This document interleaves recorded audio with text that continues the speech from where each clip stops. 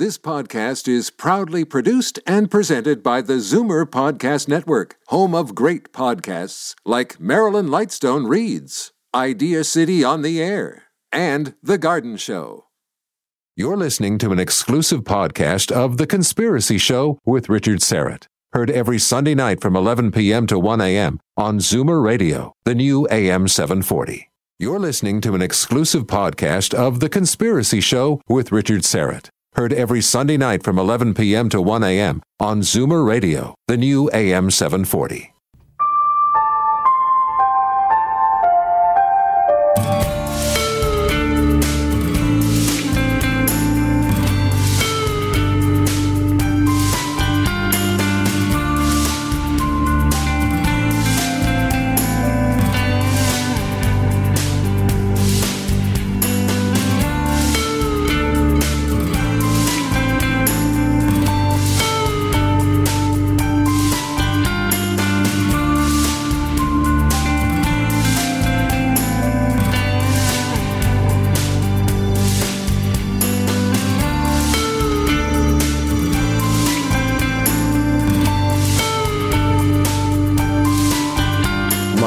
From Toronto, Canada, The Conspiracy Show with Richard Syrett from Zoomer Radio, AM 740.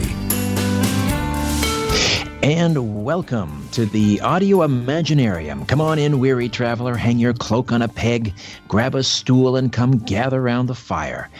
There are stories to be told, and you are among friends.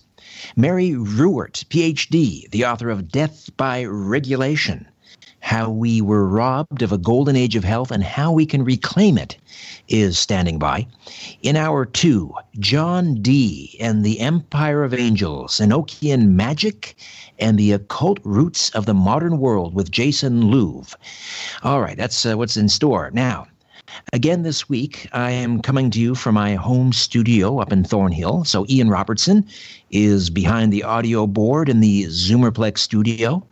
And live stream producer Ryan White is at his place in East York. Albert once again has the night off. Next week, a special tribute to Nils Hamren of End Times Press. Some of you may remember Nils. He was a good friend of the program, and he also ran a small publishing company out of Somerville, New Jersey called End Times Press. In fact, his book, Seal of the End Times, holds a special place of distinction in my library just behind me. Nils passed away in April. He was a frequent guest in the early years of my broadcasting career at another radio station, and he appeared in an episode of my television program, The Conspiracy Show. I believe that was in season 1. We did an episode with Nils. It was very sad to hear of his passing, again back in April. So next week, I'll dip into the archives and replay, I believe it was my last interview with Nils Hamren.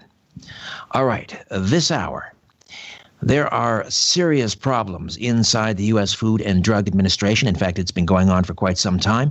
In particular, changes to the FDA Act way back in 1962, which have caused the premature death of about half of the Americans who have died since then. Just think about that. This, according to my guest, Mary J. Ruwart, Ph.D., is a research scientist, ethicist, and a libertarian author-activist. Her internet column, Ask Dr. Ruwart, is a popular feature of the Advocates for Self-Government Liberator Online e-zine. Her book, Short Answers to the Tough Questions, is based on these and other questions she's received over the years. Dr. Ruwart was an adjunct professor or associate professor of biology at the University of North Carolina in Charlotte. During that time, she served with the Center for Applied and Professional Ethics, designing a medical research and ethics course from the university. Currently, Dr. Ruwart serves as chair of Liberty International and secretary of the Foundation for a Free Society. She's been an at-large member of the Libertarian National Committee, served on the board of both the Heartland Institute, the Michigan chapter, and the Fully Informed Jury Amendment Association.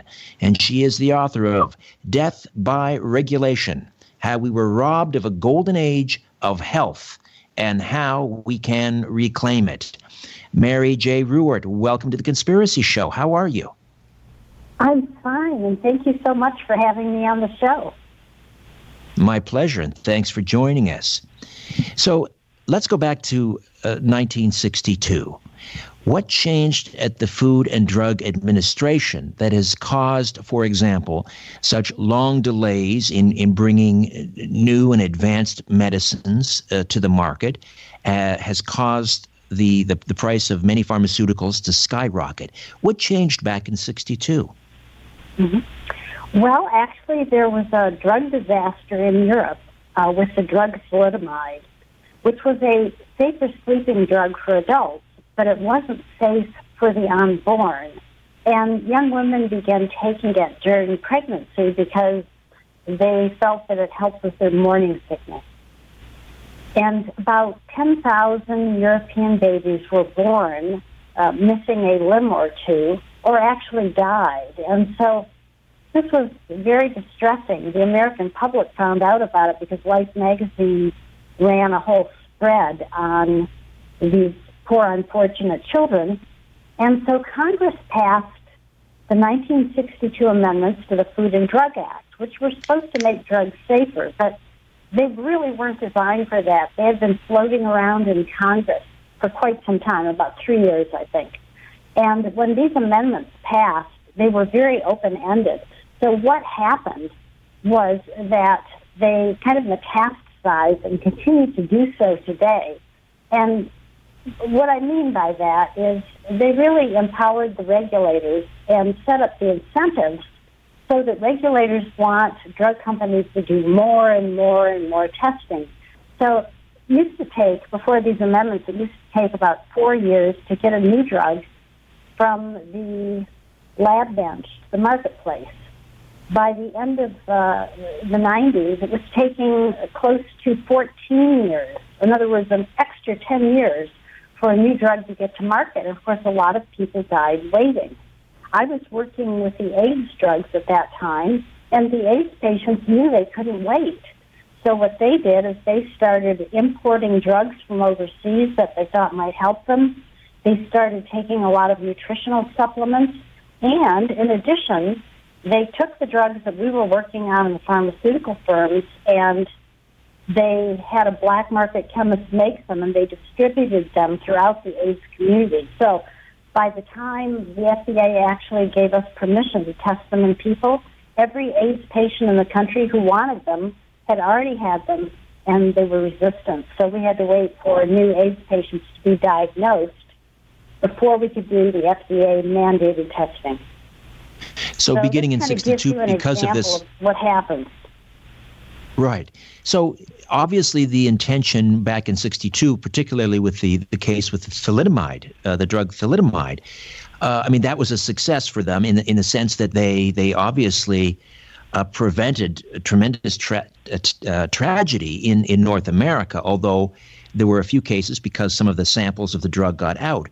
But they used that as sort of their example of this is why we need more regulation, and so they kind of cast too wide a net. Is that the idea?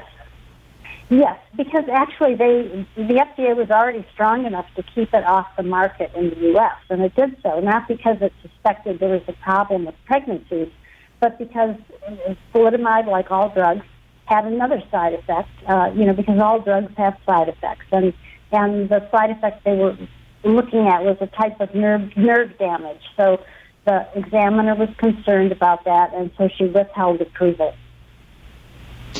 You have another example in the book about a breast cancer screening kit that should have been widely available and could have prevented many breast cancer deaths. Talk to me about that.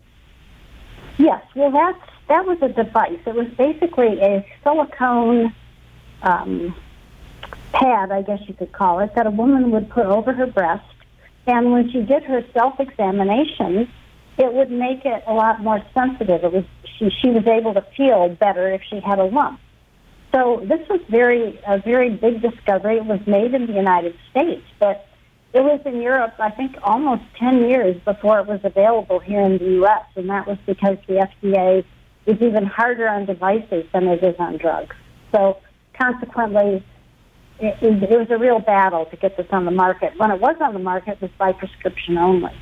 And so, women who might have been able to discover a problem really didn't have that option with this really wonderful device that made it much easier to detect lumps.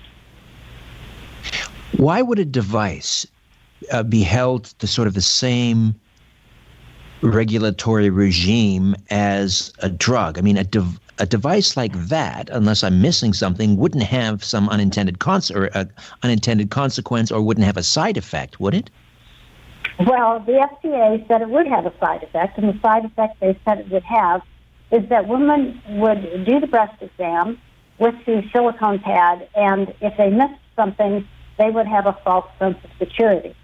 But of course, women do breast exams all the time if they're taking care of themselves properly, because of course that's what you do, and a lot of women discover those lumps. So having a device that makes it easier to detect them isn't going to change anything, because I say it will only change it for the better, I should say, because if a woman is examining her breast and she can't feel the lump with her fingers, but she can feel it with this device, she's obviously going to be in better shape than if she uses the device. But sometimes the logic that we hear from the FDA doesn't seem to be what we would call common sense. Mary J. Ruwart, Ph.D., is the author of Death by Regulation, How We Were Robbed of a Golden Age of Health and How We Can Reclaim It. Now, that very sort of explosive a comment off the top about half the deaths since 1962 can be premature deaths, can be attributed to overregulation by the FDA. Is that accurate? I mean, how did you determine that? Well, there's a lot of studies published about the pharmaceutical industry. So what I did is I collected these studies and just put them together, and that's what you come up with, because we have a pretty good idea of how many lives the drugs that are currently on the market save. And so if you apply that to the 10-year wait, basically, that we have today, and I did it decade by decade, so because it wasn't the same every decade, you can calculate how many people die waiting. It's about 15 million people. But the even bigger problem, of course, is the loss of innovation. And depending on how you calculate that, I was very conservative. I said, well, let's assume that the drugs we've lost are only 25% as effective as the ones we have on the market. And let's assume we've only lost 50% of them.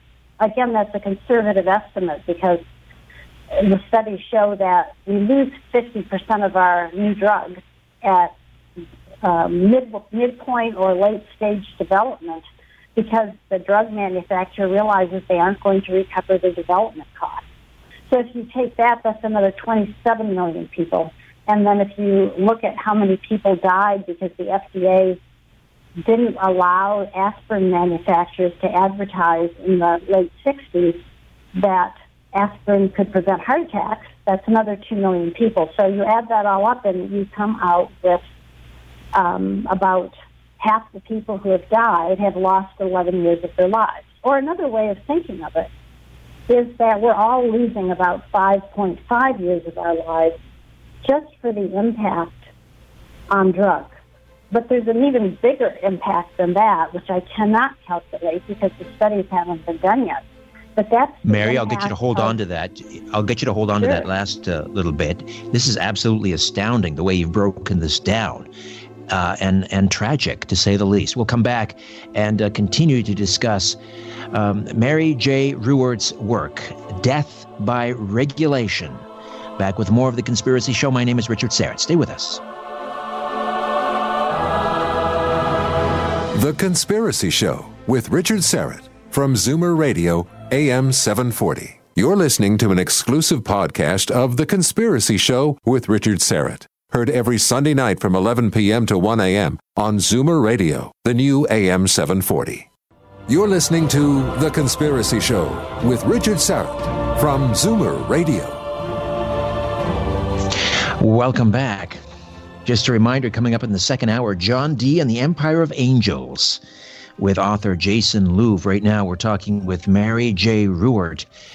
And we are talking about overregulation at the U.S. Food and Drug Administration and how, well, in fact, there's a chapter about this in the book, how the amendments are a cure worse than the disease.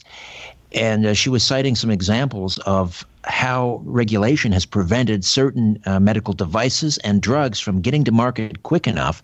And then the absolutely devastating statistics where approximately 1/2 of all of the premature deaths in the United States since 1962 can be attributed to overregulation at the FDA, which again prevents innovation, prevents new drugs getting to market quickly enough to save perhaps millions of people. You were talking about innovation and how these regulations prevent new drugs from getting to market. Is there an example for of a drug that has been approved, let's say, maybe even here in Canada or in Europe, and it seems to be effective, but it's not available to Americans because of the FDA?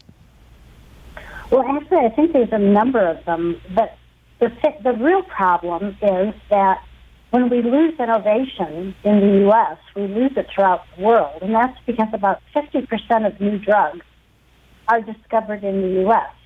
So let me give you an example from my own experience. I actually got a call from the FDA one day, and they said, Dr. Ruwart, we are very excited because we understand you filed a patent for prostaglandins and liver disease.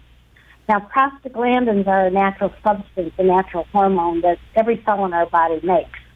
And the company I was working for, Upjohn, was very much into these things. And so I said, yes, that's true. I have filed for that patent. And they said, we are so excited because there's nothing for liver disease. 100,000 people die every year of it, and we really want to help you get this drug to market. But the problem was that we still had to meet the regulatory demands. And one of those demands is that we have 2 U.S. studies that have a certain statistical significance. And the problem when you have something really new is that you don't know how much drug you have to give, you don't know how often you have to give it, and you don't know how many people you need in the study, you don't know how long you need to treat. Because liver disease comes about slowly. It usually takes years, and so it probably is going to take years to cure. Well, if you don't know those things and you don't guess right the first time, what happens is you don't get the statistical significance and you have to start all over. And we figured out that if we had to do that for this drug, that by the time we got it to market, it would go generic the first day and we'd never recover our development costs. So we never even started developing it. And recall that earlier I was saying that a lot of drugs, about 50% of them, drop out in late-stage or mid-stage development when the company's already spent millions and millions of dollars trying to get it to market. So that really means we're probably losing about 80% of our innovation, which is huge. And, of course, when I estimate for the book, I was very conservative. I used 50%, not 80%. And I used I used the estimate that they were only 25% as effective as what we have on the market now. So if 27 million Americans have died because of the loss of innovation, that's a very conservative estimate. It's probably more than that. Each of us are probably losing 5 to 10 years of our lives from these regulations. Right. And if this wasn't all bad enough and dire, you point out in your book that not only do these amendments restrict new development and make it almost impossible to get new innovative drugs onto the market and new medical devices, but the amendments also restrict information about disease prevention. In fact, you cite examples where the FDA has actually raided stores and physicians' office who are promoting prevention. That's right. That's right. The amendments have shifted our whole medical paradigm from inexpensive prevention to expensive treatment. And ironically, we talked about earlier how these amendments were passed to prevent thalidomide-like damage in children. But the amendments actually created the American thalidomide, because what happened was we knew in the early 80s that taking folic acid in the first month or two of pregnancy could almost totally prevent neural tube defects, which is a type of birth defect that really leaves the child crippled or the child dies. And because we can test for it in the uterus, when parents find out that their child has this defect, they often abort. So what happened is the folic acid manufacturers, of course, wanted to tell the American public about this wonderful thing. And folic acid is a B vitamin for those of your listeners who might not know that. And so it's something your body's used to seeing. Well, the FDA told the folic acid manufacturers that they'd be prosecuted if they told the American public about this. And then in the early 90s, the Center for Disease Control, which is another government agency, started actually making that recommendation to young women that they take folic acid regularly, because, you have to have it usually before you know you're pregnant. By the time you go to the doctor, it's a little late. So the FDA told the folic acid manufacturers that if they even mentioned the Center for Disease Control's recommendation, they would be prosecuted. And then a few years later, the FDA actually started requiring cereal manufacturers and other manufacturers of, grain products to fortify their products with folic acid. So the FDA knew that this would prevent birth defects, but the problem is with fortification is you don't know how much you're getting. So American women were not getting the amount they needed, and it showed up in the study. The change in the number of birth defects was not that great. On the other hand, in some other countries in Europe where the folic acid manufacturers could advertise, or the government advertised, the number of these neural tube defects dramatically dropped. So I estimate at least 10,000, perhaps as many as 25,000 American babies were born either with these horrific birth defects needlessly, or they were aborted. And so we have our own American thalidomide thanks to the 1962 amendment. The FDA, does it have congressional oversight? And if so, where is it? Well, it has congressional oversight, but the problem is this. Every drug has a potential side effect. And so what usually happens is if one of these side effects comes to the attention of the American public, Congress beats up on the FDA. So the FDA has learned that really, if it's supposed to only approve safe and effective drugs, it probably shouldn't approve anything. And luckily they don't take that position, but what they do is they keep asking for more and more and more studies. So not only does the time it takes to get the drug to market increase, but the cost is going up exponentially. Manufacturers have a real desire to keep that timeline short because the patent's going to run out, so they want to get the drug on the market quickly. And so they've managed to keep that timeline down to about 13 years. But the costs are not kept down. They are increasing exponentially every year. And so at this point in time, I'm estimating that we're paying 20 to 40-fold as much as we should at the pharmacy today, simply because of these amendments. And as I mentioned earlier, they don't make drugs safer. The rate of withdrawal of approved drugs after the amendments was about 3.3%. Before the amendments, it was 2.5. So, the withdrawal rate hasn't gone down, and that was the promise of the amendments, that the drugs that came to the market would be safer, and so you wouldn't have to withdraw as much. And that hasn't happened. Well, the actual studies on the efficacy and safety of a drug, who is now responsible for those studies? Is it the drug companies themselves? And if so, I would think that would be a problem. Well, yes, they've always been the ones responsible. The FDA just tells the drug companies which studies to do, and then it looks over the data that the companies submit. Now, obviously, it would be better to have third-party testing, and that's what I recommend in death by regulation, because if you have third-party testing, you don't have this conflict of interest going on.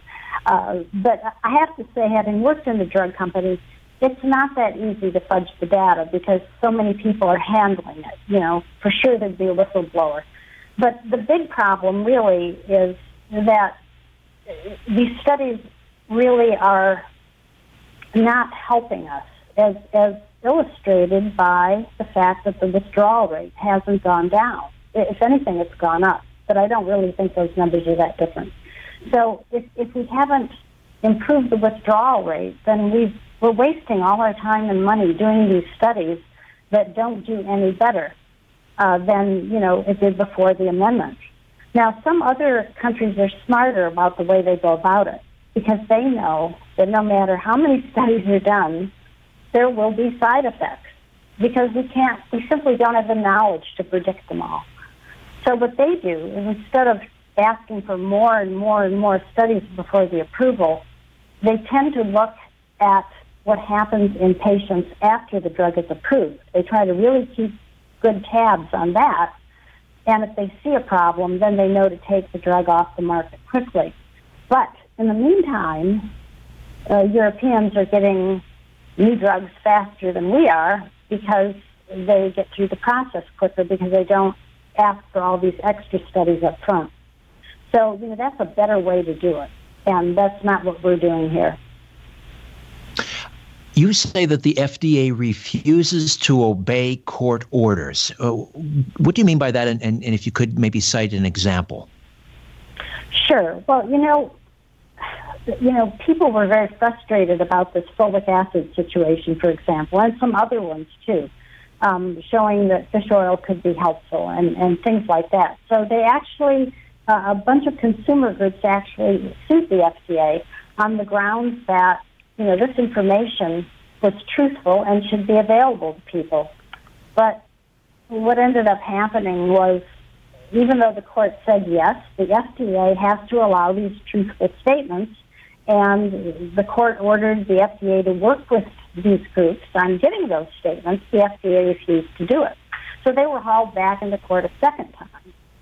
And the court really scolded them and said, either you guys are really, you're really negligent here, or you're just not paying attention. You're not listening to what I'm saying. And so, the court was very upset. But one of the things the FDA has going for it, it has our tax dollars. So if it doesn't like what it's hearing, it keeps going back and appealing rulings until it gets what it wants. And, that's kind of what happened with the cancer patients. They did not want to go through what the AIDS patients went through. They didn't want to go to the black market for their drugs. So they sued the FDA and said it's our constitutional right to try to save our lives, even if we have to use unapproved drugs. And at first the court said, yes, we agree with you. And then the FDA asked the court to reconsider their opinion. And so they did.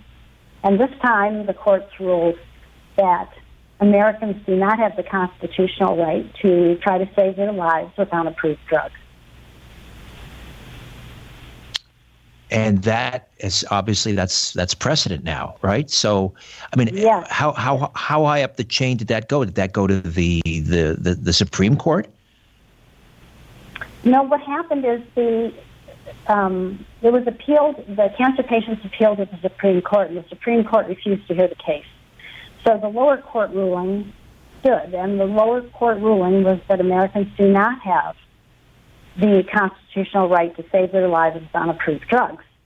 And because of that, the Right to Try bill that just passed in Congress started circulating among the states because the reaction to that court case was, hey, we really want this.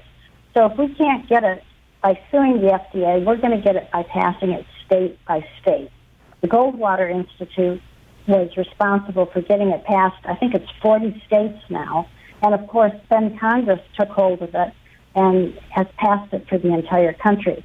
And what that right to try law says, and what the cancer patients were suing for, was the right to go ahead and take a drug after it had safety testing in humans, but before the effectiveness testing.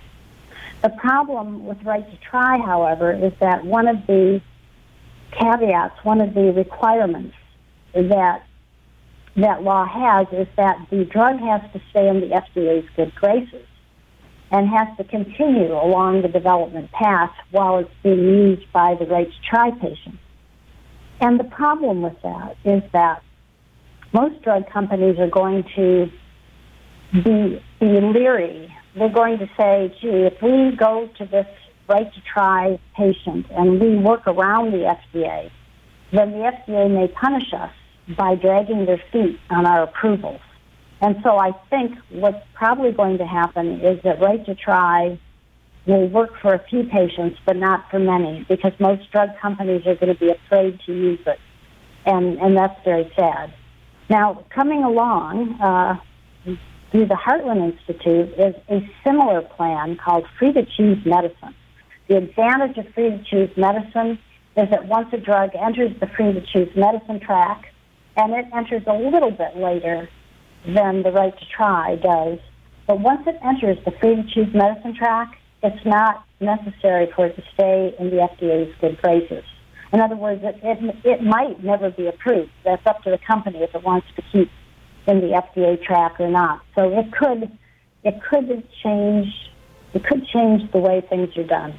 And so that's going to be coming along shortly. The book's been published, and I know that the Heartland Institute is eager to go ahead and start promoting that. Well, that's some encouraging news on that front. We'll take a time out. Mary J. Ruwart stays with us, and we are talking about her new book, Death by Regulation. We'll come back. We'll talk about supplements and how they make drugs safer and how the FDA is turning foods into drugs. That sounds familiar. They're doing the same thing up here with Health Canada. Back with more of our conversation in a moment. The Conspiracy Show continues on the other side.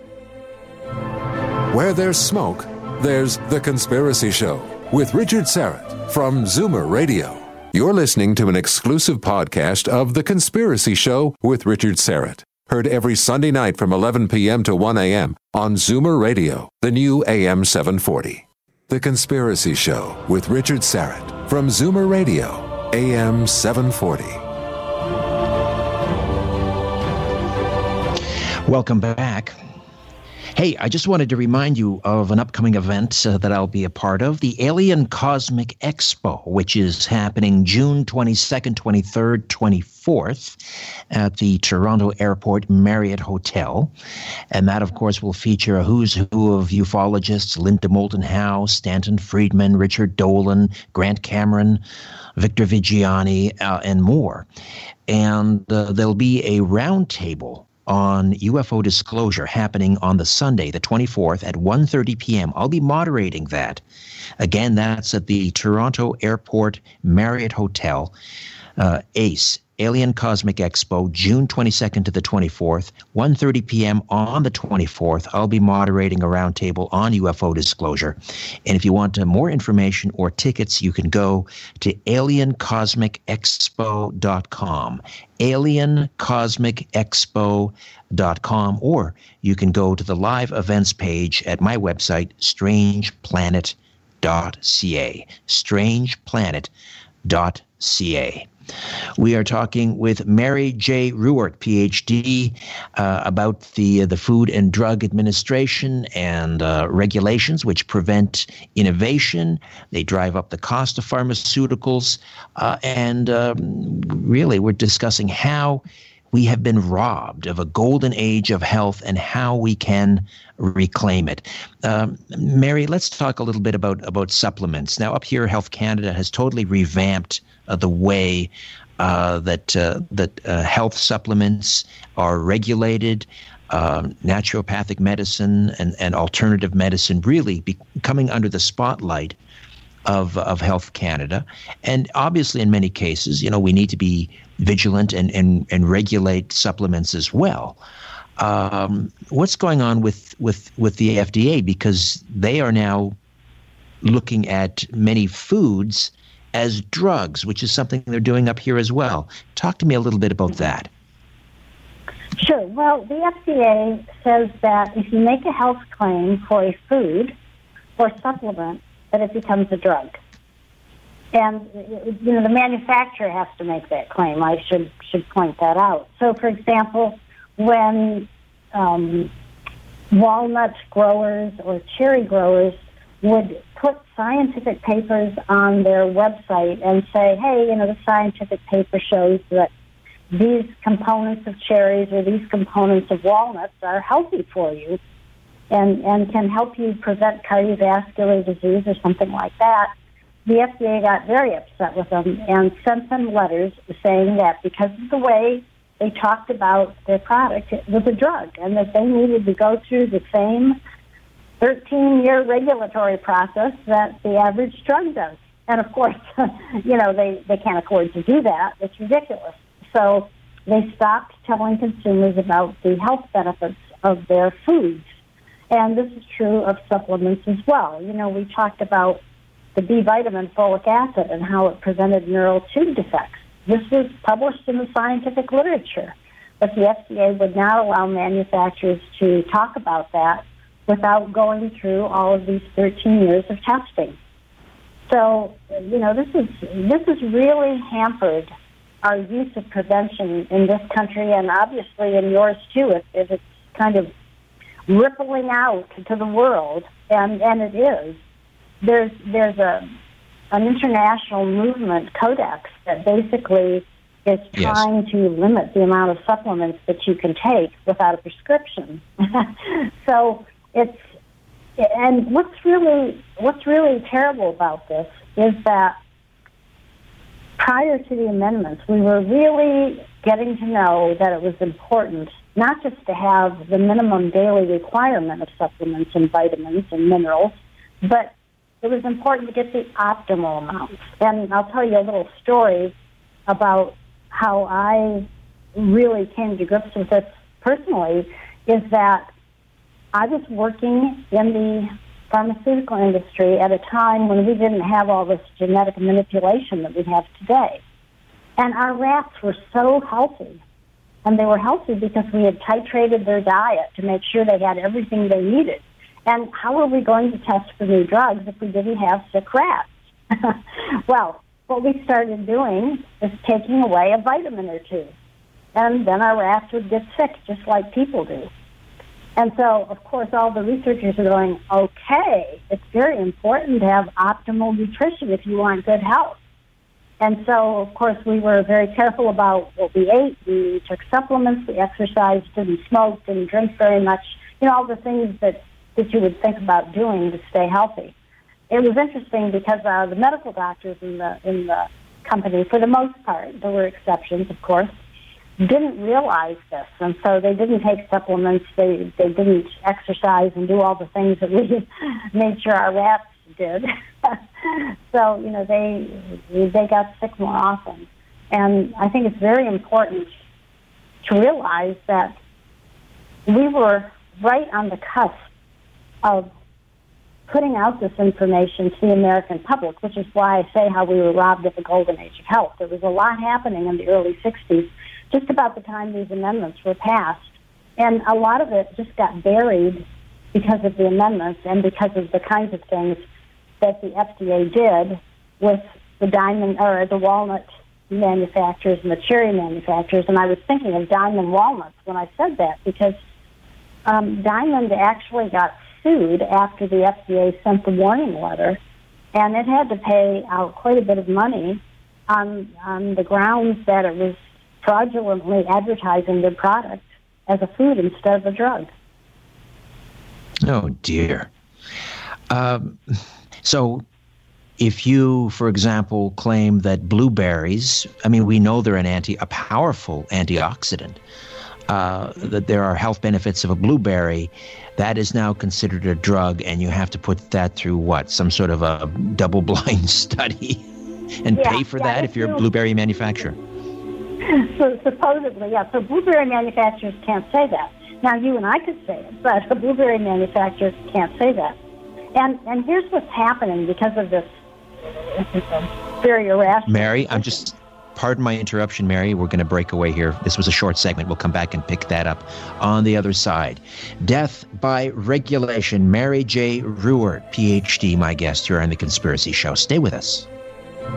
Beaming across North America, The Conspiracy Show with Richard Syrett from Zoomer Radio, AM 740. You're listening to an exclusive podcast of The Conspiracy Show with Richard Syrett. Heard every Sunday night from 11 p.m. to 1 a.m. on Zoomer Radio, the new AM 740. Question everything. This is The Conspiracy Show with Richard Syrett on Zoomer Radio. Welcome back. Mary J. Ruwart stays with us for a few moments yet, and then in the second hour, we'll delve into the history, the life and times of a fascinating figure, John Dee, who served in the court of Queen Elizabeth I. He was a mathematician, an astrologer, really a scientific genius, but also was very much steeped in the occult. In fact, had devised, along with another individual we'll discuss, devised a mathematical formula for communicating with the angelic realm. That's all upcoming in the second hour of The Conspiracy Show. Right now, Mary J. Ruwart stays with us, as I say, and we're talking about the Food and Drug Administration and how their regulations has really prevented life-saving information from coming forward. It has obviously enriched pharmaceutical companies. It has caused millions and millions of lives. It has slowed innovation and, stifled innovation, as I say, things like cancer treatments. And, the cost of these amendments just almost incalculable. We were talking about foods being basically categorized as drugs. So the interesting thing, though, is that often these drug companies will turn around and they will sort of synthesize the active ingredients in a certain natural food, and I mean, the hypocrisy is just ridiculous, wouldn't you say?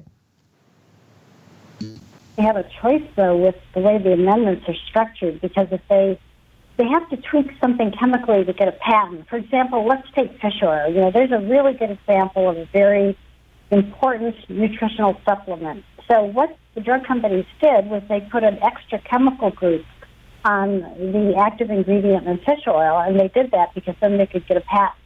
So two companies did that, and then they went through the development process.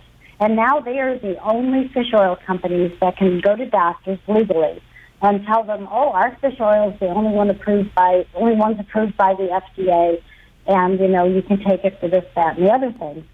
Well, as it turns out, there's a over-the-counter fish oil on the market that has even better purity than these prescription fish oils, but because that fish oil hasn't gone through the regulatory process, the person who sells that cannot go to the doctors and say, hey, there's fewer PCBs in this fish oil. This is what your patient should be taking because it's against the law because it hasn't gone through all the regulatory process. And, of course, that prescription fish oil costs a lot more than the over-the-counter fish oil does. In fact, my sister was eligible for prescription fish oil, so she priced it out, and it turned out that her copay would be almost as much, just her copay would be almost as much as what she was paying for the highest quality over-the-counter fish oil. So, we're increasing the price of things totally needlessly by putting them through this process, but that's what the FDA now requires if you want to make a health claim for a food. Right. I want to talk a little bit about stem cell research because I am hearing absolutely remarkable news on this front, and how stem cell therapy is being used in everything from Parkinson's to cerebral palsy. The news is absolutely exciting. But talk to me how these amendments are stifling innovation when it comes to stem cell research. Yes, well, they are. You know, there was a doctor in Colorado, Dr. Centeno, Christopher Centeno, who's probably at the top of the field in the U.S.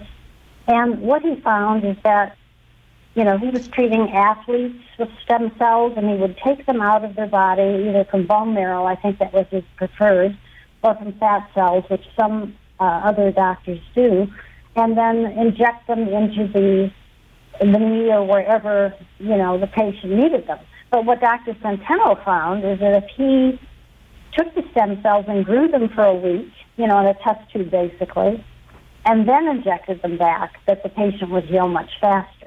But the FDA said, hey, if you inject the stem cells the same day you take them out, that's medical practice. But if you grow them in a test tube first and then put them back in the same person, well, that's a drug. And now you have to go through this 13 years of regulatory processing before you can do it. And so Dr. Centeno, of course, has kept his office in Colorado. He's licensed out other offices. But if you want to get the best stem cell treatment, where he grows up the stem cells for a week, you have to go to the Caribbean to do that, because he had to move it offshore because of the FDA. What are the costs to the overall cost to healthcare? Obviously, healthcare, social security are two of the biggest expenditures for the federal government. That's right. Are you able to put a price tag on that regulations cost the U.S. economy or add to the cost of healthcare overall? Yes, I think you can. And, you know, we spend, at least in the U.S., we spend about 10% of our healthcare dollars on new drugs. But the thing about new drugs is they generally save money. So, for example, when the first anti-ulcer drug, Tagamet, came out, it was very expensive. This is, you know, back in the 80s.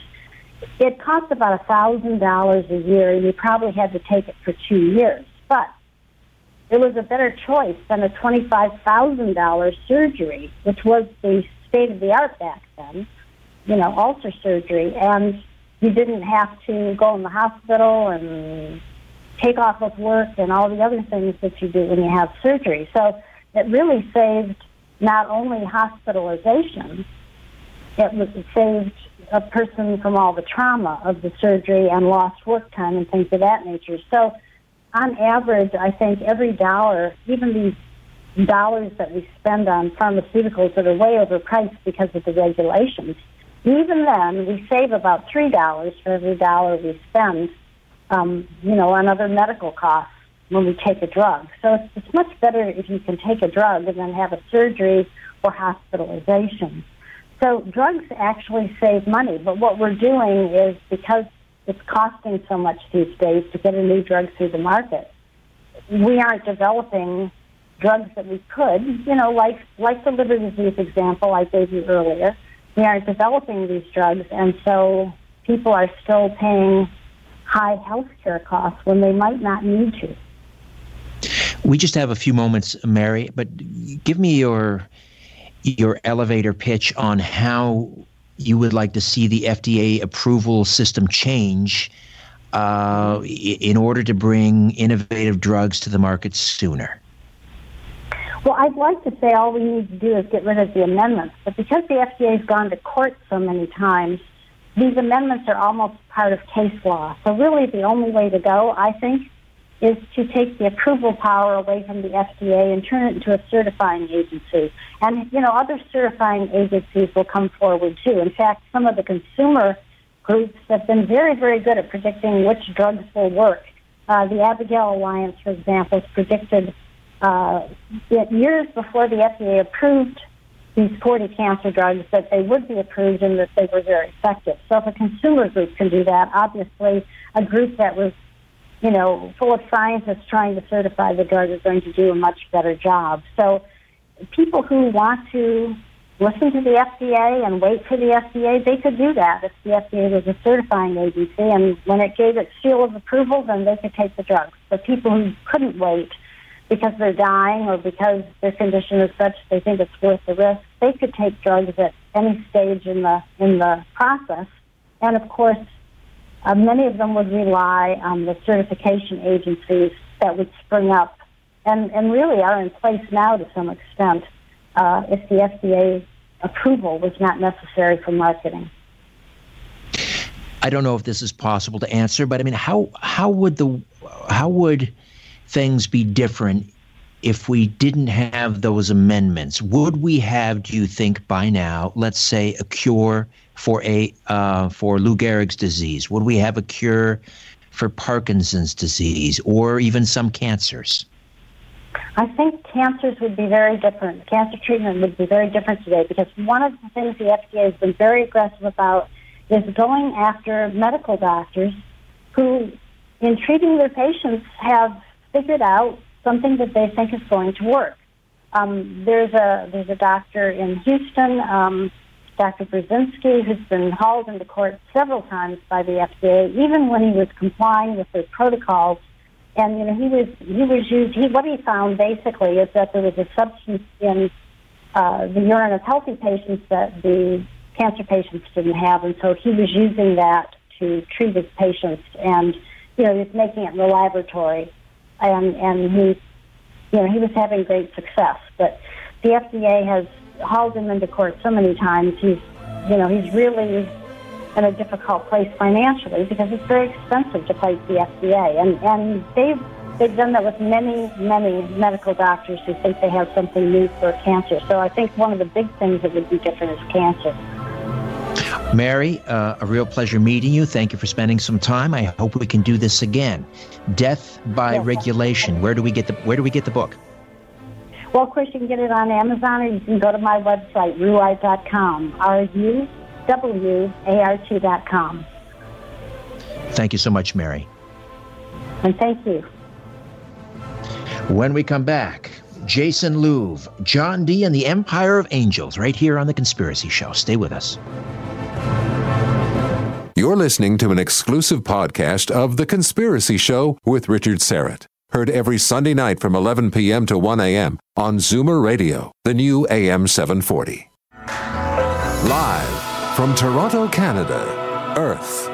The Conspiracy Show with Richard Syrett on Zoomer Radio. Hey, thanks for inviting me into your home. Long-haul truck, RV, camper, taxi, your parents' basement, your loft, that greasy spoon just off the interstate, and your cabin in the woods.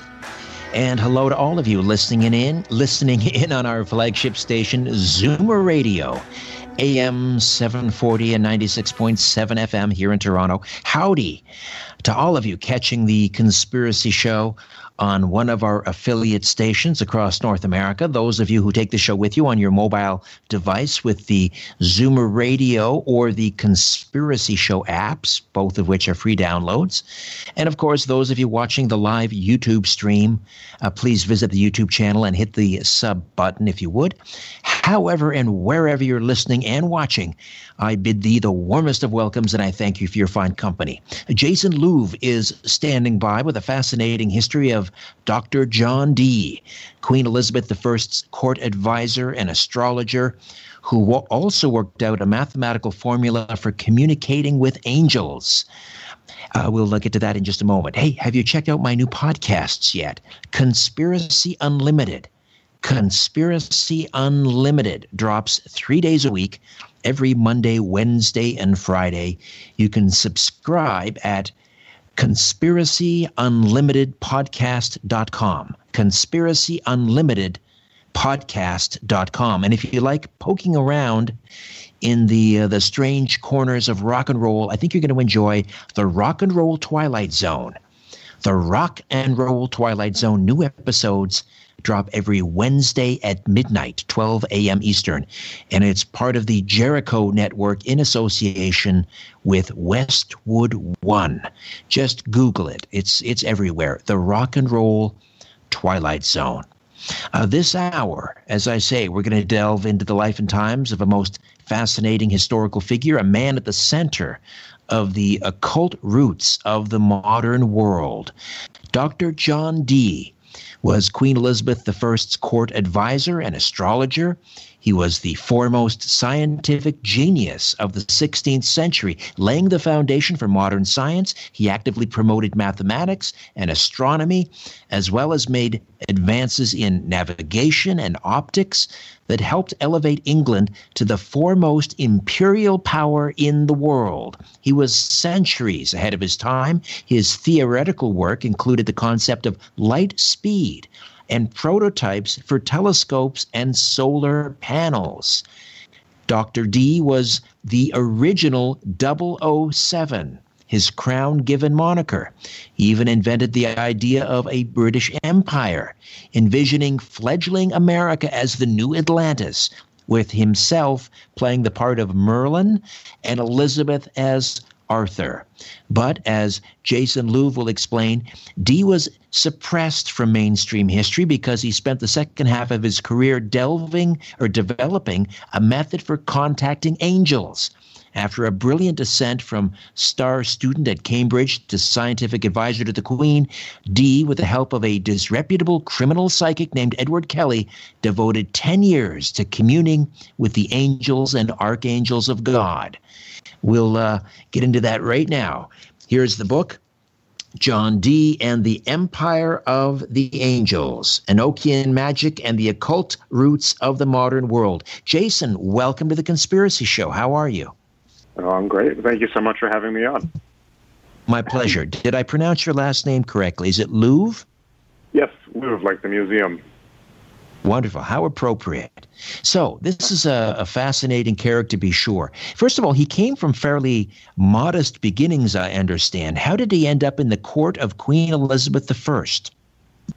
Well, yes, John Dee, John Dee, of course, was perhaps the greatest scientific genius of the 16th century, and he did come from modest means. He was born into a family that only had small connections to British court. His father was a gentleman sewer to the king and a textile merchant. John Dee was recognized at a very early age as being a mathematical genius, and that meant that the world of higher education really opened up to him, first in England and then in the Netherlands, where he continued his studies into mathematics and the occult, the really exciting topics of that day, and the early science. Because of his advanced knowledge that was more advanced than anyone in England at that time, Dee became a hot commodity, first in Europe, where the kings and emperors vied for his attention and made him great and very lucrative offers to come work for them after he completed his education and became one of the most sought-after lecturers in Europe. But because Dee was a patriot and fully loyal to England, he decided to come back to England instead. And although he wasn't treated very well in England, that's how he found his way to becoming the chief scientific and astrological advisor to Queen Elizabeth I, in which capacity he was able to have a profound and tremendous impact on world history. I believe you made the comparison in your book to Dr. Dee being sort of the Rand Corporation of his day. Explain that. Well, that's actually the NSA made that comparison in the 1960s when they were analyzing Dee's case. Dee, of course, has been a subject of fascination to the intelligence community, both the NSA and the CIA, because he's one of the people that created the world intelligence community, along with Sir Francis Walsingham. Dee founded what we now know as MI5 and MI6, in which his code name was 007, as Elizabeth called him. He was the original James Bond.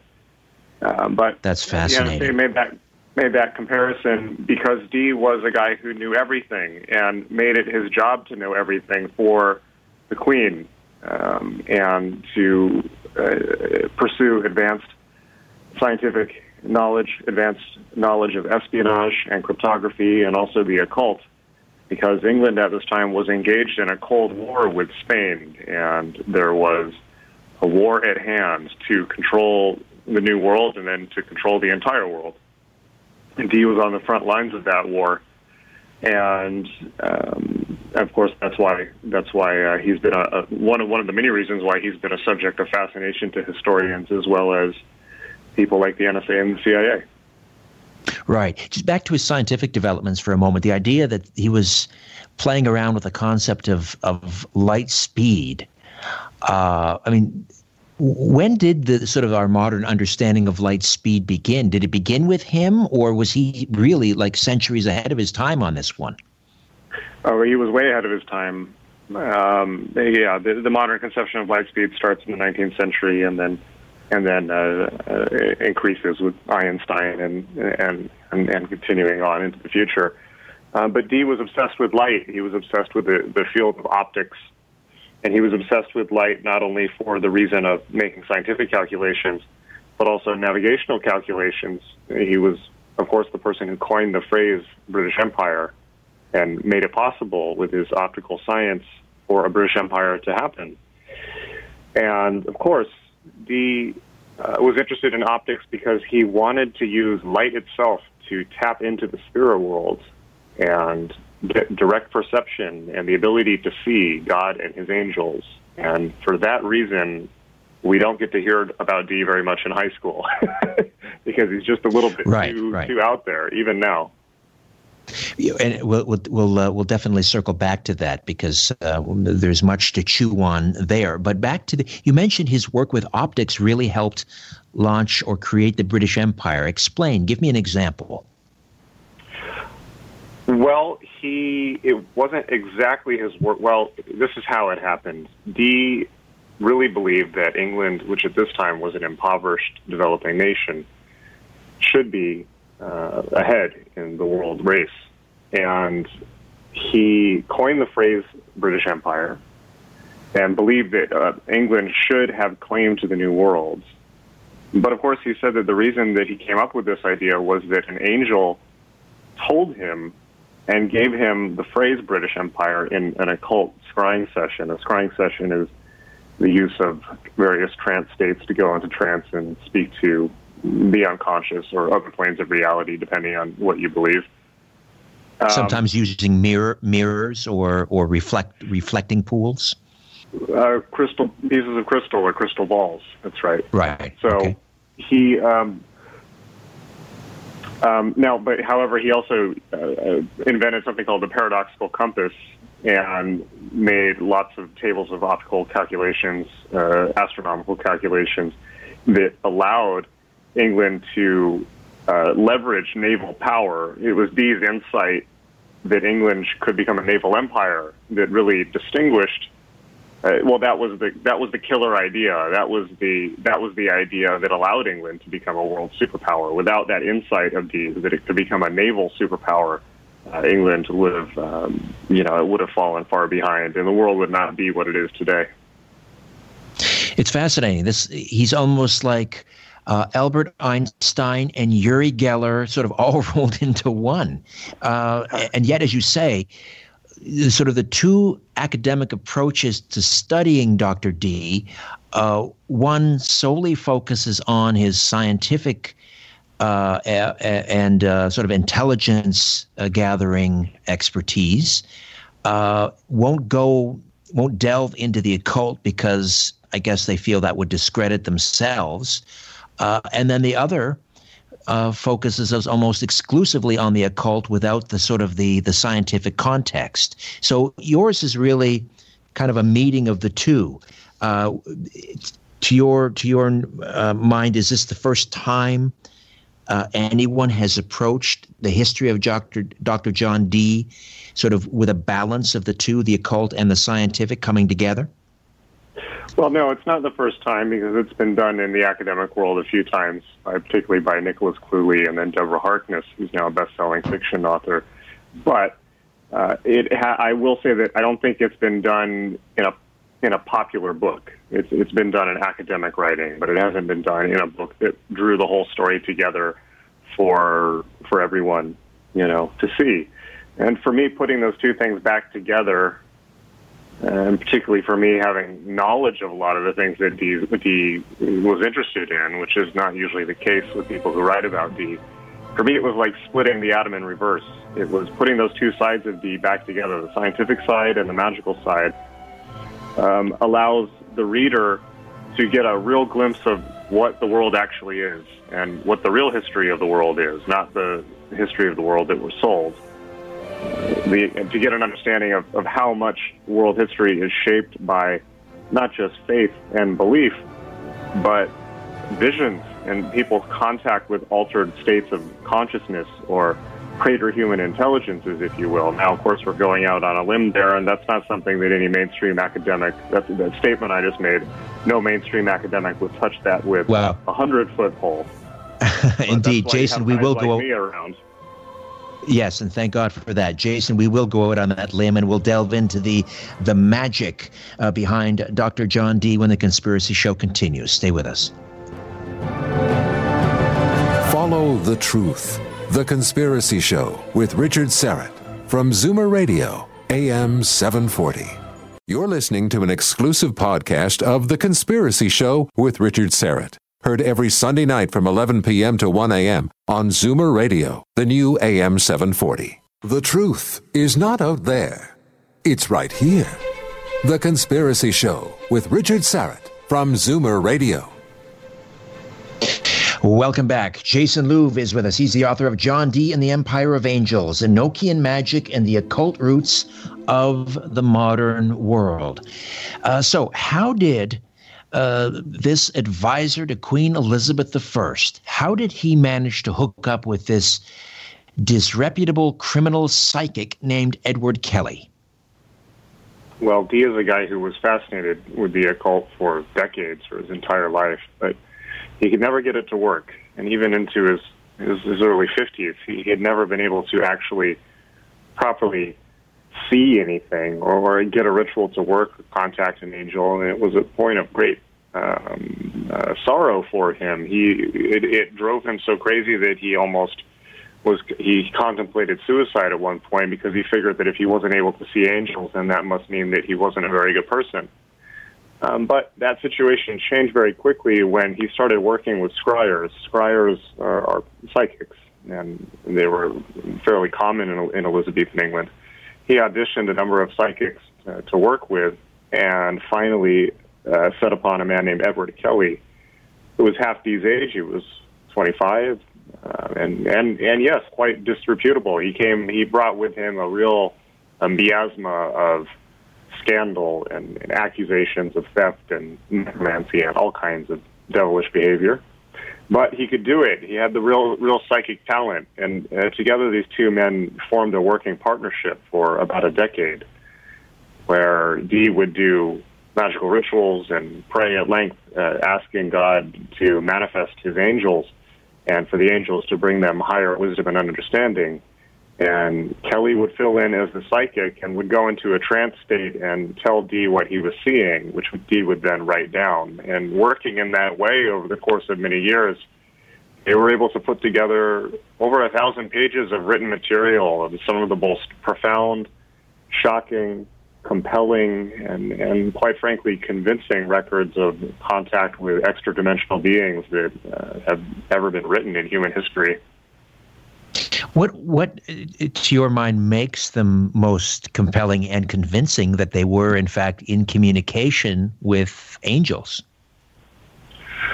Well, just to unpack that, when we say in communication with angels, I mean, that right there is a tricky topic because we don't really know what that means. And even if it's just they're talking to their unconscious or they're talking to some part of the human mind that is not normally accessible by the average individual, we can debate what was actually going on, but it's hard to say, it's hard to read that stuff and say that something wasn't happening. And the reason that it's so convincing is because, first of all, the language is so beautiful, and coming from somebody with really no education. I mean, and the records are full of what looks like math equations or just huge amounts of mathematical information. It's not what you get with normal channeling, where the average psychic or channeler will deliver very flattering messages that make them sound very good, or make the person that they're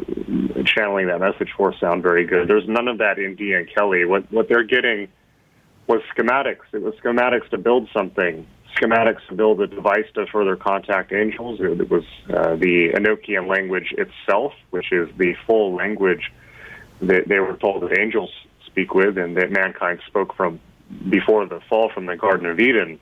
And that's a full language that linguists have analyzed, including in the 1970s, very closely analyzed it and found many characteristics of an actual language that were inexplicable. Now, how somebody can just channel a new language with linguistic coherence and hints of grammar and syntax just off the top of their head is beyond me. You know, if you can answer that, you know, I'm all ears. Right. No.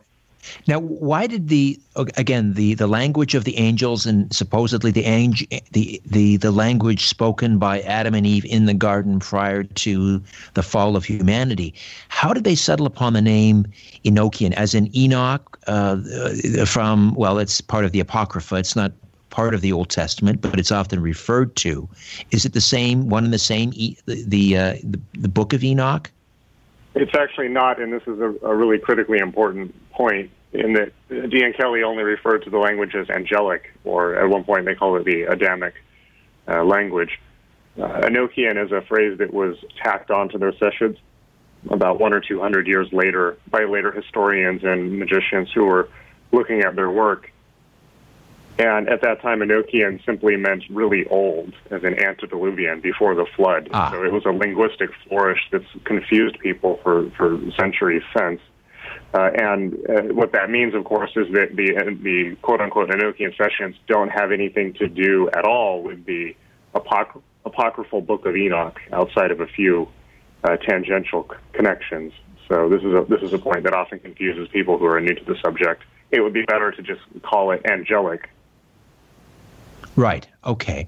And what was the sort of the underlying message from the angelic realm to Dee and Kelly?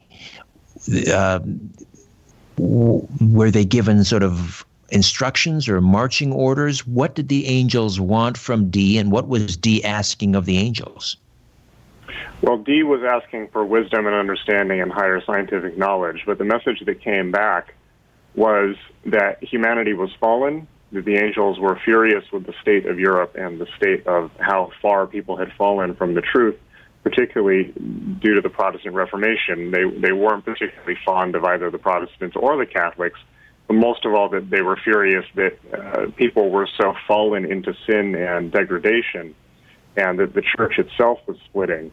The message of the angels was very simple. It was that the end of the world is at hand, and that Dee and Kelly were to first channel the Enochian magical system so that individuals could use it to make their own contact with the angelic realms and repair their fallen nature.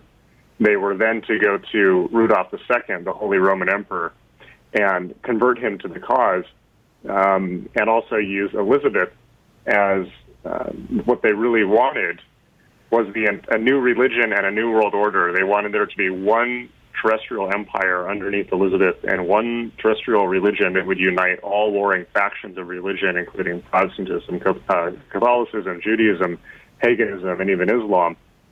It would be ministered to by the angels. Their message, of course, was that this was apocalyptic.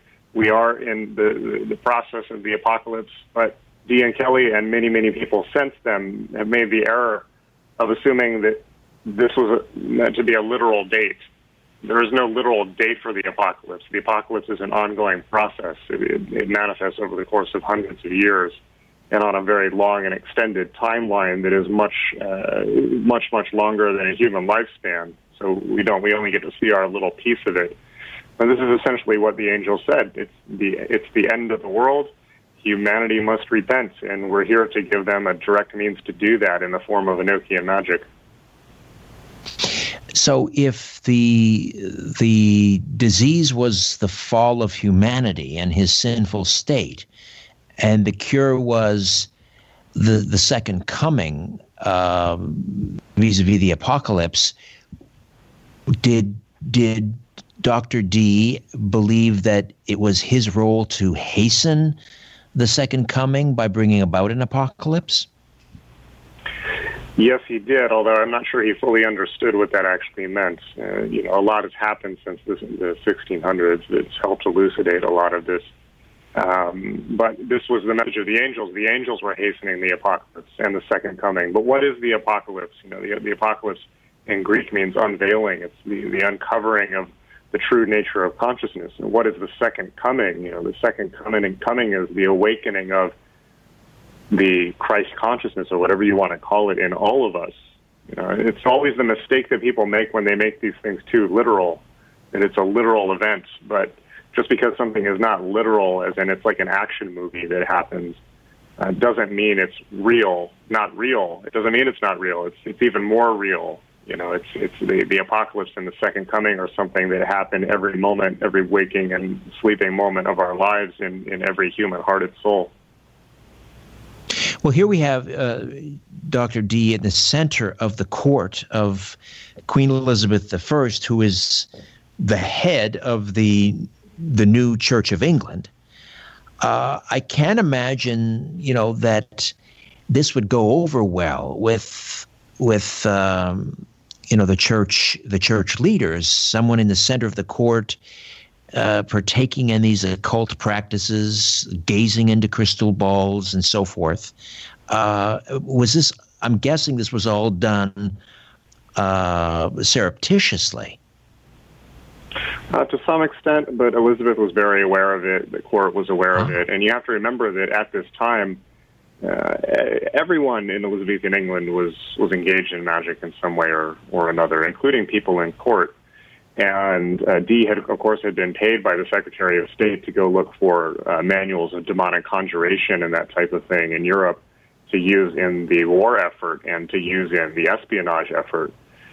And frankly, that is not something that's ever changed. It's just something that gets swept under the carpet and removed from the light of day and the mass media. And that's, of course, why these things are called occults, because they're hidden. I don't mean this in a conspiratorial sense, but it's just a matter of historical record that heads of state have been and people of power have been involved in this type of thing since the beginning of history, even up to our modern day, even up to, a very, very, a very clear modern example. Just a few years ago, the head of the South Korean government had to step down in a scandal in which it was revealed that she was receiving most of her guidance on running the government from a council of 7 shamans who were kind of a secret society that were running things from behind the scenes. So it's not like this stuff is just the province of fiction and conspiracy literature. It happens to be part of how the world works, which is one of the things that I've tried to really cast some light on with this book, because I think that people deserve an apocalypse in the sense of unveiling. People deserve to have the veils pulled back and see what's on the other end of their fork. Right. So to what extent were Dee's communications with the angelic realm and his spirit diaries, to what extent did that inform Queen Elizabeth I's, let's say, her foreign policy? Outside of the major way in which it informed foreign policy was, Dee wrote a 5-volume set of information on how to build the British Empire, which is called the General and Rare Memorials. And he presented that information to court, and that became the blueprint from which the British Empire was built, not by Dee, but by Sir Walter Raleigh and others. But that was before the angelic scrying really happened. So, but there were a lot of overlaps. There was a tremendous amount of interest in alchemy, not just from Elizabeth, but in all the European monarchs who were, very much competing to retain Dee, and even more so Edward Kelly, to produce gold for them, because Edward Kelly had convinced them that he could do it, although he couldn't. because no one had, as far as we know, ever figured out how to do it. But there was an occult arms race, you know. And the intersections, and this is one of the reasons why, you know, these things have to be brought back together. They can't be separated out. And you could just say over here, well, that's the science part, that's the empire part, that's the safe and sanitized version, and then over here we're just going to put the occult part. Well, that's not how history works. You know, that's not how human life works. You know, human life is a jumble of all kinds of strange things, and history is no different. I love that phrase you just laid on us, an occult arms race. Explain. What do you mean by that? Well, the biggest one was all of the kingdoms and empires in Europe at this time were in a dead heat arms race to solve the riddle of alchemy, because whoever could figure out how to produce gold on demand first, of course, would have the economic advantage over all the other countries. Now, this never happened, but ironically, Dee, who was an alchemist in the true sense, in that he understood that alchemy was a metaphor of the perfection of the human soul, Dee provided the true secret of riches to England, which was colonizing the New World. But beyond just that, there were, you know, sorcerers and magicians tapped and employed by many different groups at this time. Of course, with England, but then in France they had on the Catholic side there was Nostradamus, and then there were many Catholic conjurers or sorcerers that were employed in the Catholic efforts to undermine the Protestant kingdom, the new Protestant kingdom of England, and that got real down and dirty. It wasn't just flights of fancy and high philosophy and academia. I mean, it was people making voodoo dolls, people cursing each other, people using really nasty forms of magic to really... Jason, let me just jump in here. Pardon my interruption. We'll take a quick time out. We'll come back and we'll drill down a little bit on this occultic arms race. Jason Louv, John Dee, and the Empire of Angels right here on The Conspiracy Show. This is no place for the naive or the faint-hearted. The Conspiracy Show with Richard Syrett from Zoomer Radio. You're listening to an exclusive podcast of The Conspiracy Show with Richard Syrett. Heard every Sunday night from 11 p.m. to 1 a.m. on Zoomer Radio, the new AM 740. It is time to redefine reality. The Conspiracy Show with Richard Syrett from Zoomer Radio, AM 740. Welcome back. I'll get back to my conversation with Jason Louv, author of John Dee and the Empire of Angels, Enochian Magic and the Occult Roots of the Modern World, in just a moment. Speaking about occult, I want to tell you about another event I'm involved in coming later this summer. It's called Occulticon. Occulticon. And it's taking place. It's a 3-day event. You can camp overnight. And it's up in beautiful Holstein, Ontario. So if you know the Greater Toronto area, just think about traveling north on Highway 10, sort of north of Brampton, and up on an escarpment, a beautiful campground called Mythwoods. And it's an event grounds and camping grounds. And Occulticon will be held there over 3 days with all sorts of guest speakers and vendors and so forth. And I will be speaking there on the 14th of July, which is a Saturday. And I'll be speaking under the big lecture tent at 1 o'clock. And then at 3 o'clock, I'll be part of a roundtable discussion on the paranormal. Again, that's Occulticon. And for more information and tickets, you can go to occulticon.ca.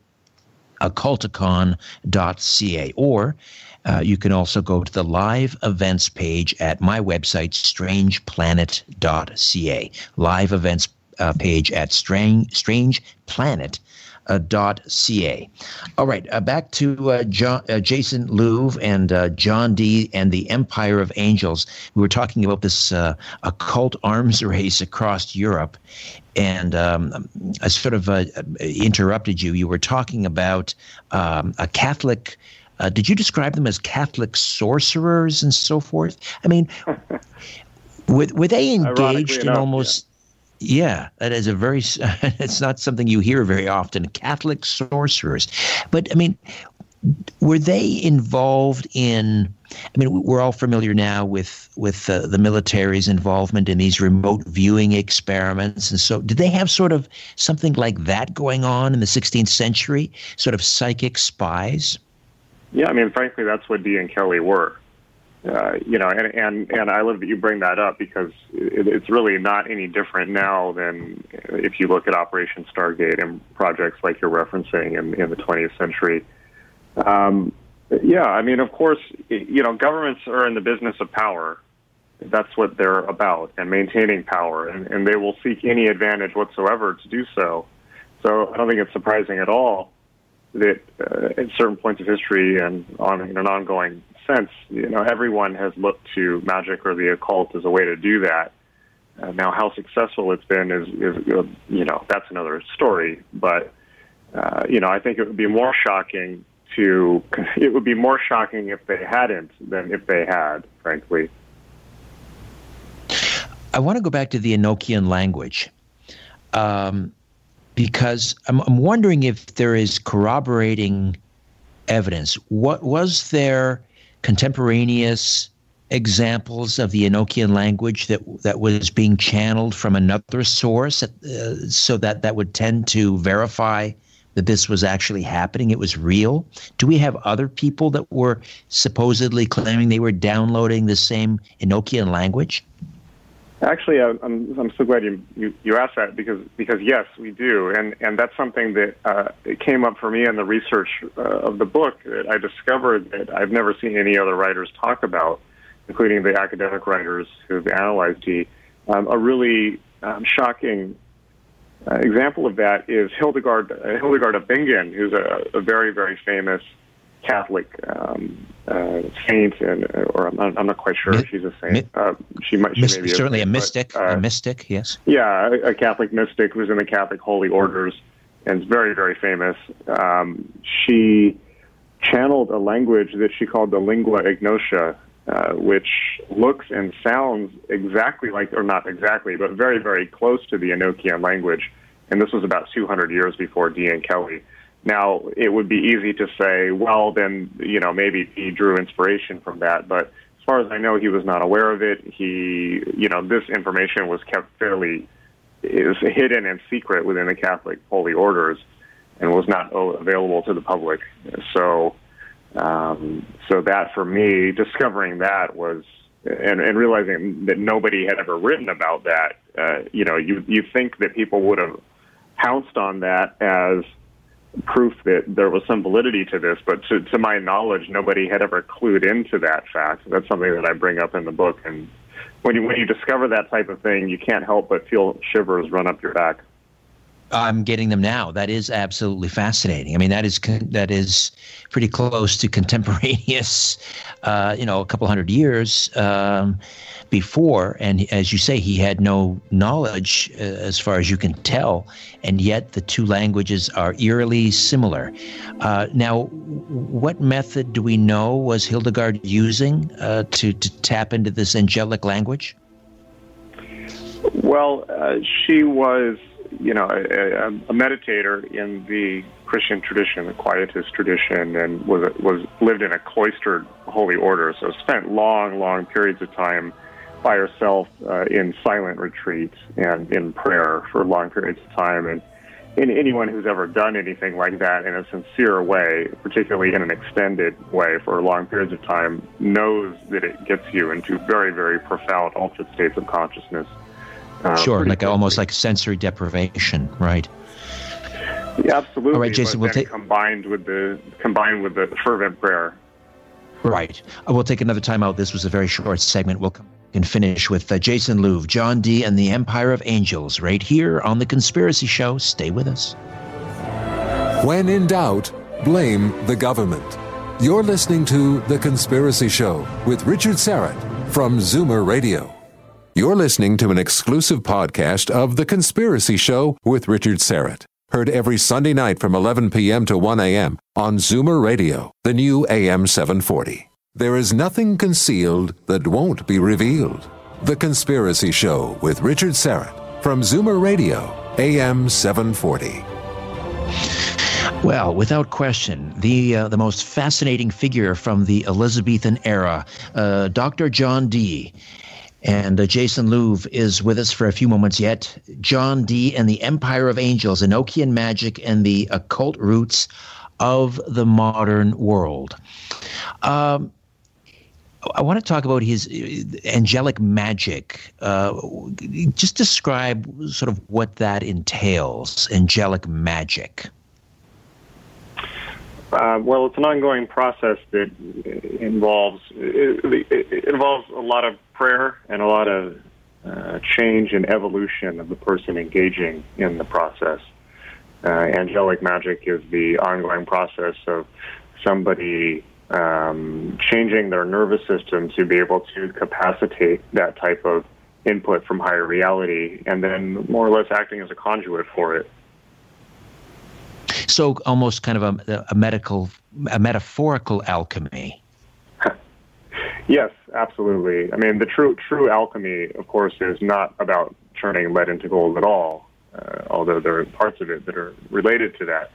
True alchemy is the process of taking a standard, unawakened, sleeping human being and turning them into an enlightened sage. So it's very similar to the process of, for instance, in the Eastern traditions of taking somebody through the long process of meditation over many, many years and decades and into an enlightened sage or an enlightened Buddha. You know, magic is really the Western culture's version of, what we see in Eastern Enlightenment traditions. It's our tradition for achieving enlightenment.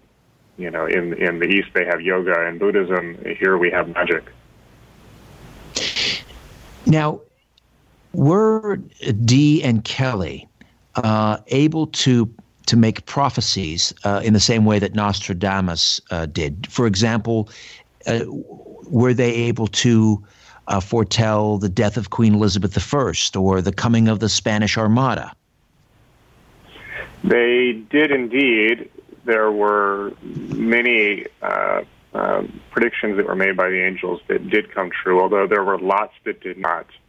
And it's the same with Nostradamus, of course. And this touches on, as I mentioned earlier, when we engage with the world of the occult and the spiritual, we have to look at them almost like an artist would. It's much more about the subtle metaphor and meaning and how meaning is constructed in somebody's life than it is about making specific predictions and that type of thing. It's very much about, what it means to be alive, rather than saying this event will happen on this and such date. But specifically with the Armada, of course, very famous. The storm that came, and I mean, was that seen? Did the destruction of the Spanish Armada was Dee sort of given credit for that, or how was that perceived? The way that played out? He was, and it's an amazing story. So, of course, the Spanish Armada in 1588 was when Spain sent all of their entire naval capabilities to wipe England off the face of the earth. It's something. It's like Elizabethan Star Wars. It's like here comes the Empire, like the Star Destroyers. So they're coming in over the waves towards England, and Dee goes out. And of course, the angels. It was 1588. The angels had predicted the end of the world for 88, although they weren't clear about what that meant. So people thought that this was the end. It was the end. Certainly it was going to be the end for England. And Dee went out into the harbor and looked out across the bay and made some quick calculations and realized that the way the weather was going meant that a storm was going to come up very, very soon, and it probably was going to be so severe of a storm that it would wipe out the Spanish Armada all on its own. So he quickly turned to the people in charge and said of the fleet and said, hold back the English ships. Do not go out into the harbor to meet the Spanish Armada. Do not engage. Hold back the ships. And they thought he was crazy because they said, well, no, the ships are going to come in and kill all of us. We have to go out and meet them, or they'll be right here and they'll be able to get to land, and they'll be able to go through London, killing everyone. And so Dee said, no, just wait. So they did wait, and the storm clouds did come in, and the storms wiped out the entire Spanish Armada, and then the English fleet just went out to mop up what was left. And it was one of the most resounding military defeats in world history. And it is, of course, it was that event that spelled the end of Spain's advantage in the build-up to the Age of Empires. They would never recover from that defeat, and because of that reason, England was able to colonize much, much more of the New World than Spain did. And, of course, Dee was credited with this. People said it was because God was on England's side.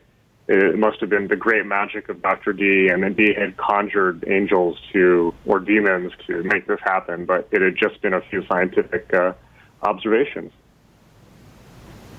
They must have likened him unto a god after that prediction, though. It must have certainly elevated his status. I'll bet. They were pretty impressed. Although they did give they simply just said that it meant that it was proof that God was on England's side. I think that was what was mostly on people's mind. And also that it proved to them that because it was like a message to them, not just England, but the Protestant side of the religious war. It seemed to be such a decisive victory that it seemed to be an act of God. How did John Dee, we just have a few moments here for about 4 or 5 minutes, but how did John Dee, his work with angelic magic inform I guess, sort of the Hermetic orders, the Golden Dawn, later Aleister Crowley? Well, the Enochian magic that Dee transmitted really is the core of all of the occult movements that have come since. So Rosicrucianism, perhaps Freemasonry, and certainly the Golden Dawn and Thelema and things like that. It certainly had an influence, and Dee's work certainly had an influence on these things. Of course, these things are very different in their own right also, so it's not as simple as to say that it's all a branch of Enochian magic, but you can argue quite clearly that Enochian is at the core of certainly things like the Golden Dawn, certainly things like Crowley's Thelema, and therefore that it really is what's been driving the show forward in terms of the occult revivals that have swept through Western culture in the last, in the last few decades and in the last few centuries. But surely, Crowley had little time for Christianity. Well, actually, he did. Crowley was a diehard Christian to the end. He was just, he was an anti-Christian, but he never got over his Christian conditioning. So he was just acting out against Christianity his entire life, I think. Right. So, is there anything in Dee or Kelly's angelic magic that involved, for example, a summoning, the conjuring of angelic entities or demons and binding them, which is certainly something that Crowley dabbled in? Well, what you just described is really core to a lot of traditional magical technology, certainly before and after Dee. But Dee is quite different in that Dee's quote-unquote magical system had a lot more to do with mysticism and Christian mysticism and simple prayer. There wasn't a whole lot of structure to it, although a lot of structure did come later. And certainly demons appeared in the angelic sessions, but they only appeared so that the angels could exorcise them, and that was part of the purification process of Dee and Kelly, where you might argue they were shown their base and impure aspects and the ways in which they were under the influence of less than sterling forces, and then as most human beings are, we're all a mixed bag. And then the angels were, a lot of long parts of the angelic sessions are the angels driving out the demons from Dee and Kelly and trying to purify them. I'm not sure. I'm just taking kind of a flyer on this one, but did Dr. Dee form the basis for any of Shakespeare's characters? Do we see Dee sort of popping up in any of Shakespeare's plays? He did. In fact, Prospero in The Tempest is directly based on John Dee, to our knowledge. And The Tempest itself many have alleged, was written in collaboration between Dee and Shakespeare and other people who were involved in an effort to propagandize for the colonization of the New World. If you read The Tempest in a certain light, you can very clearly see it was aimed at the British public to get them on board the idea of colonizing the New World and planting that idea in people's imagination. Of course, Dee was very interested in this and very easily could have worked with Shakespeare or whatever person or group of people Shakespeare actually was to propagandize this. And of course, we see the figure of Prospero is Dee. Fascinating. I was just taking a bit of a flyer on that. So, by the way, I don't know if this is within your sort of your purview, but do you believe that Shakespeare was, in fact, the 17th Earl of Oxford? It is not within my purview, although I will say that I recently did, I have a podcast called Ultra Culture with Jason Liu. You can get it on iTunes and Stitcher and Google Play and all that. And I recently did an interview with my friend Alan Green, who specializes in the Shakespeare mystery and the overlaps of Shakespeare and John Dee. And we had about a 90-minute conversation just about that. And so that's outside of my purview, but I know people who know the answer. All right. I should mention some of your other books, Generation Hex, Ultra Culture, and the Psychic Bible. Is it Psychic Bible? Yeah, the Psychic Bible. Yeah. Right. And, of course, you run the high-traffic site, ultraculture.org, which you mentioned. You teach courses on magic and spirituality at magic.me. And you've written for many popular websites, including Boing Boing, Vice News, Motherboard, Esquire Online. And a great delight meeting you, Jason. Thank you for hanging out with us. Thank you so much for having me on. John Dee and the Empire of Angels. All right, my thanks to Ian Robertson, Ryan White, Albert Vinzel. I'll be back next week with a special tribute to the late Nils Hamren. In the meantime, don't be afraid. There is nothing concealed that won't be revealed, and nothing hidden that won't be made known. What you hear in the dark, speak in the light. What I say in a whisper, proclaim from the housetops. Move over, Aphrodite. I'm coming home. Good night.